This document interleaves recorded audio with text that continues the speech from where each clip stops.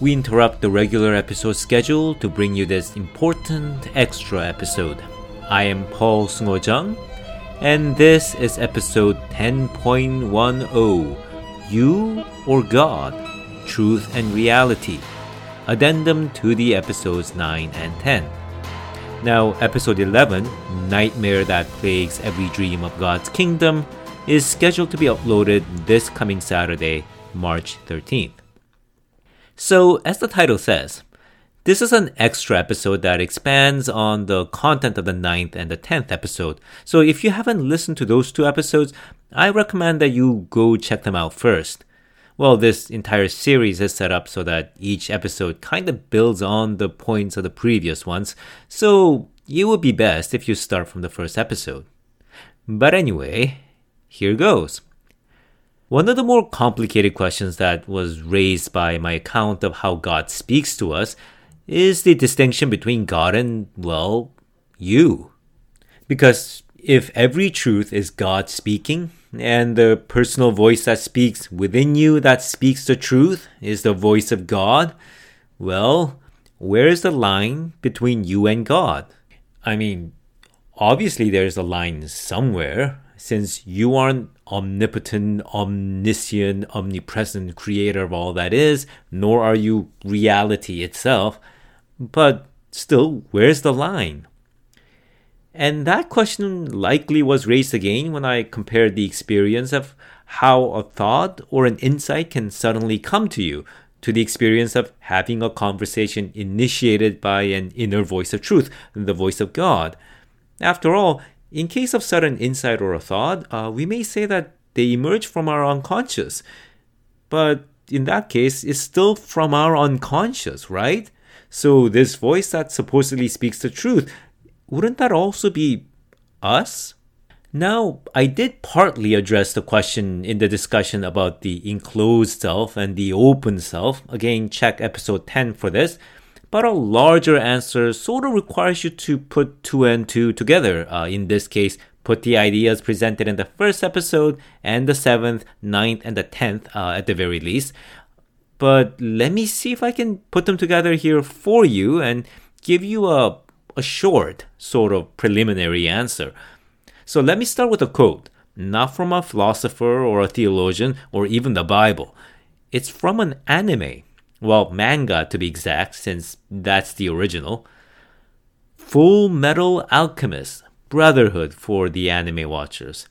Now, this work has won multiple prestigious awards, and it unfailingly appears on the very short list of top anime or manga series that people name as the best or the most impactful in their lives. So this isn't just any show.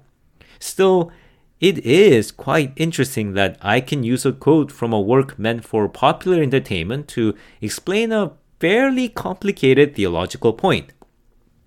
So, in the series, the protagonists, the eponymous alchemists, encounter a being or something beyond the mere being who greets them with this following introduction. Who am I?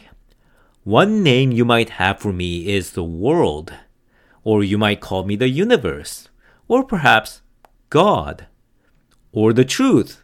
I am all and I am one, and this also means that I am you. Let me unpack this. Now, you can take this as sort of a pantheistic or New Age statement about how we are all part of God, but it's not quite that. I mean, you can take it that way, but the series remain ambivalent as to exactly what this world truth God figure is. And at any rate, I'm not here to talk about the anime, as interesting as it is. I'm using this as an illustration. See, I find that this quote is a good description of how God is experienced by us. Remember how in the first episode I asked, where would you point to today and say that that's God at work? When can we say that we're dealing with God? That's actually an experiential question. It's asking, where is God in your experiential field? Now, the short but perplexing Christian answer to that is both nowhere and everywhere. And in episode 1, this question led to the point that is now often repeated in this series, that God is reality. What I mean by that, though, is the experience of reality, all of reality in its infinitude and eternity, is the experience of God. And that means everything we ever experience. Which brings us back to the quote. One name that the figure in the Full Metal Alchemist gives for itself is God. The other name it gives is the world. The word world here refers not to planet Earth, but absolutely everything that is as a single one system.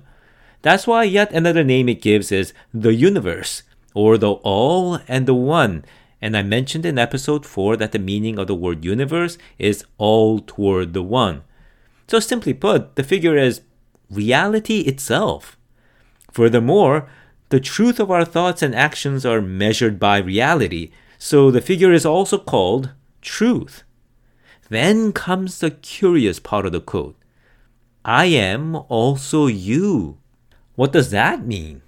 Well, the simplest answer is that you are part of reality, part of the world, and that's an important point. We often forget to include us into our thinking when we are trying to understand what reality truly is. But even more important is, you are the one that is interacting with reality when you seek the truth. Simply put, what you experience of reality is always your experience, which if you think about it is embarrassingly obvious, but this has important implications. Now, reality is infinite. It's infinitely complex and infinitely vast, and the glimpse of this truth pushes us into either awe or terror, which is a key characteristic of what is called the numinous experience of God, by the way, but more on that in some other episode. The thing is, reality is, that is, God is, infinite, but the experience of this infinite reality that you have is bounded by, well, you. Bounded by your understanding, by your character, and your limitations. So, if you are twisted, confused, or prone to lies, for example, that will twist, confuse, and deceive whatever you experience of God, and that can destroy everything that you try to do, which is actually a key theme in the anime Full Metal Alchemist. This is why the series really surprised me, since I was not expecting to see an idea like this pop out and something like that. Anyway, this brings us back to the original question, the line between you and God. If I were to apply the quote from the Full Metal Alchemist to this question, it would be this. Reality that you experience, or God you will encounter, is experienced through your character, who you are, and how you relate to everything. That is why the world, the universe, the all and the one, and you through whom these are experienced as you seek the truth, are linked together, and together all of them constitute your experience of God. This is why engaging that voice within you that speaks the truth is so important. Because that voice, for the lack of better words, is the shape of reality that you will experience. Now, the problem is we don't always speak the truth. We aren't always the best we can be. And to the extent that we aren't, our experience of God, our relation to reality, is distorted. However, there's a better version of you, and it is a person, by the way, because this you is a real personality, one that has a character that relates to reality better in ways that are more truthful, moral, loving, and inspiring. This version of you with this particular character will set right your experience of reality. And this you is potentially you. It is who you can become. But this you is also not you. After all, if you fail to become this person, it will be that it was never you in the first place. But say you do become better though. You heed the beckoning of this better you and become more truthful, moral, loving, and inspiring. And so your experience of reality, of God, is less limited, distorted, selfish, or deceitful. However, when you become this better you, you will then find that there's still an even better you that's beckoning. And this will always be the case. This better you is like the horizon, always moving further ahead of you as you progress toward it. And the part of the reason for that is we are sinful. Sinful in the sense that we explored in episode 8. We missed the mark. None of us are truly at our unfailing best, where we are truthful, just, or loving as best as we can possibly be. And our better is not our best.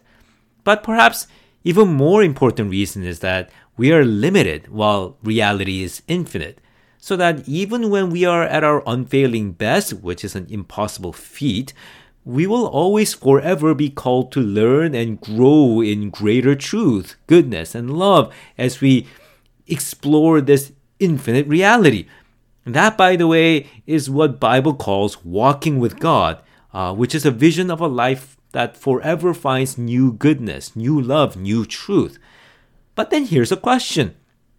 Who is this better you? Now, this you points to who you can become in the next step, but in each step is always beyond you. This you always connects you to reality and speaks what is true in every way and always leads you toward what you can become no matter where you are in your journey. This you beckons to you even when you're at your worst and will beckon to you even at your unfailing best. This you is a version of you, but always just further ahead like the horizon, so that this you is also never you. You never actually become this you at the horizon. Well, that you is God who speaks from within. And that's where we find the line between you and God who speaks. See, the line is there, but it always moves as you move. This you comes to where you are to lead you onward. And well, here's a kind of a spoiler. Jesus Christ is the figure that Christians have discovered is this eternal you that's not you, who you strive to become, but is always beyond you. But wait, is this really all that Christianity is about? My answer is, we actually haven't gotten to Christianity yet.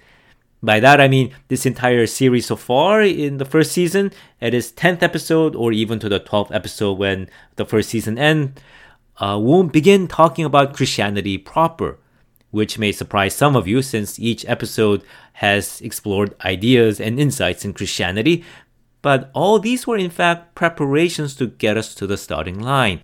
Everything that is presented in the first season preps us to understand the actual Christian story from creation to redemption to beyond once we begin to explore it. Because you may have noticed, we haven't really covered the whole Christian story as told in the Bible in any organized manner. And even for this episode, we haven't described the actual person or the character of this eternal you that beckons, who is never you. And let me be clear, there are some real particular character to this eternal version of you, as I've said before. And the Christian story is how we came to know this character. And that's why much of the idea that I've been describing, the idea of the better you that relates to reality truthfully, can be found elsewhere. Now in the Bible, humanity is created in the image of God. But there's also the Hindu teaching that Atman, the self, is Brahman, the infinite reality, or the Buddhist teaching about the Buddha nature of all things. Teachings about the sage who is one with the Tao in Taoism, as well as the versions of Socratic injunctions to know yourself, also touch upon this idea as well. Now, they're not all saying the same thing exactly. The overall teaching in which each comes from is different. For example, the Hindu idea of Atman, the true self, is explicitly contrasted with the Buddhist idea of Anatman, the non-self. But all of them share the common root insight that your experience of reality as a whole, your encounter with God, is shaped by who you are. And thus, you need to heed the better version of you that relates you truthfully to everything. So, we can now return to the question of what it means when a powerful insight or thought suddenly comes to you, or when something like a dialogue is initiated by a version of you from within. We can say that they are from your unconscious, but that's not what's important.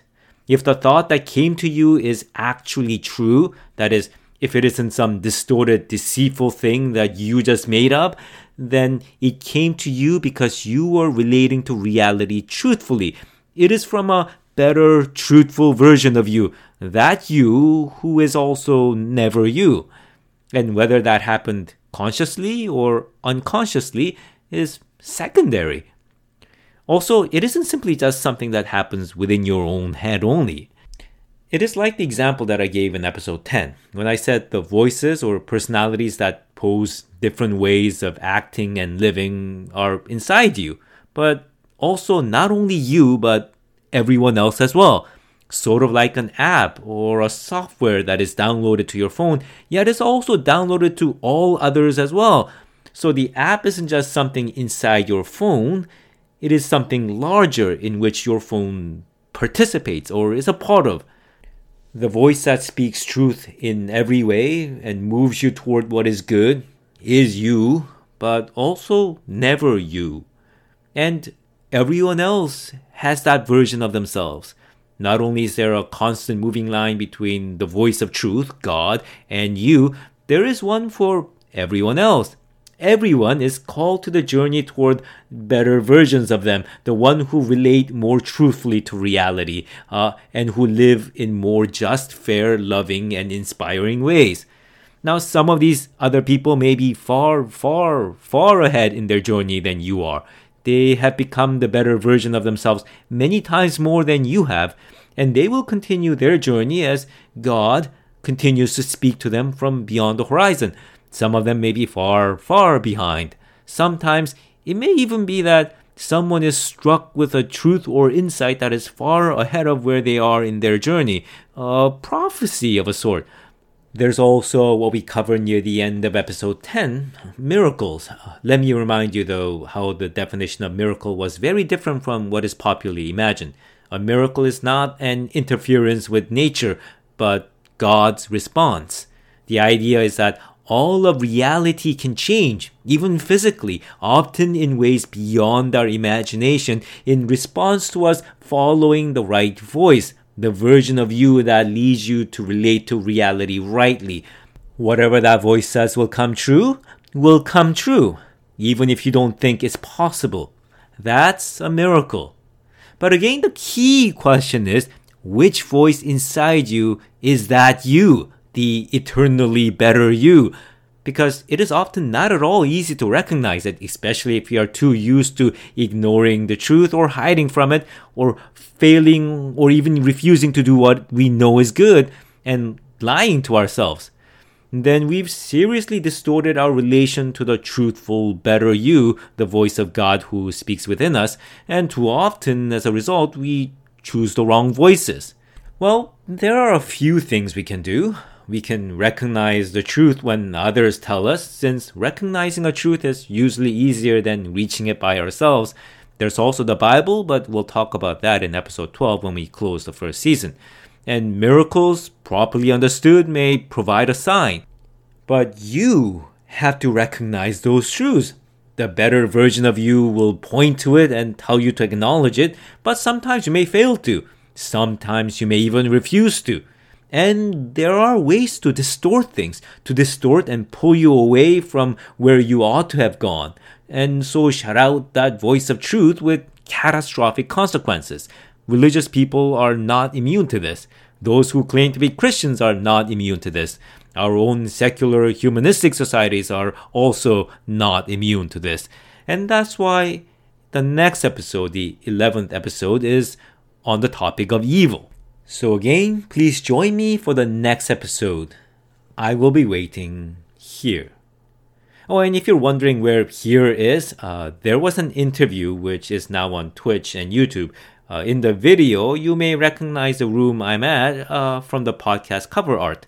Now, the sound is bad for the first 20 or 30 minutes of the video, but it becomes okay when the interview gets to the main questions afterward. I will add the links in the description for those who are interested. If you found the episode helpful, please remember to subscribe, share, and also rate, especially on the Apple platforms.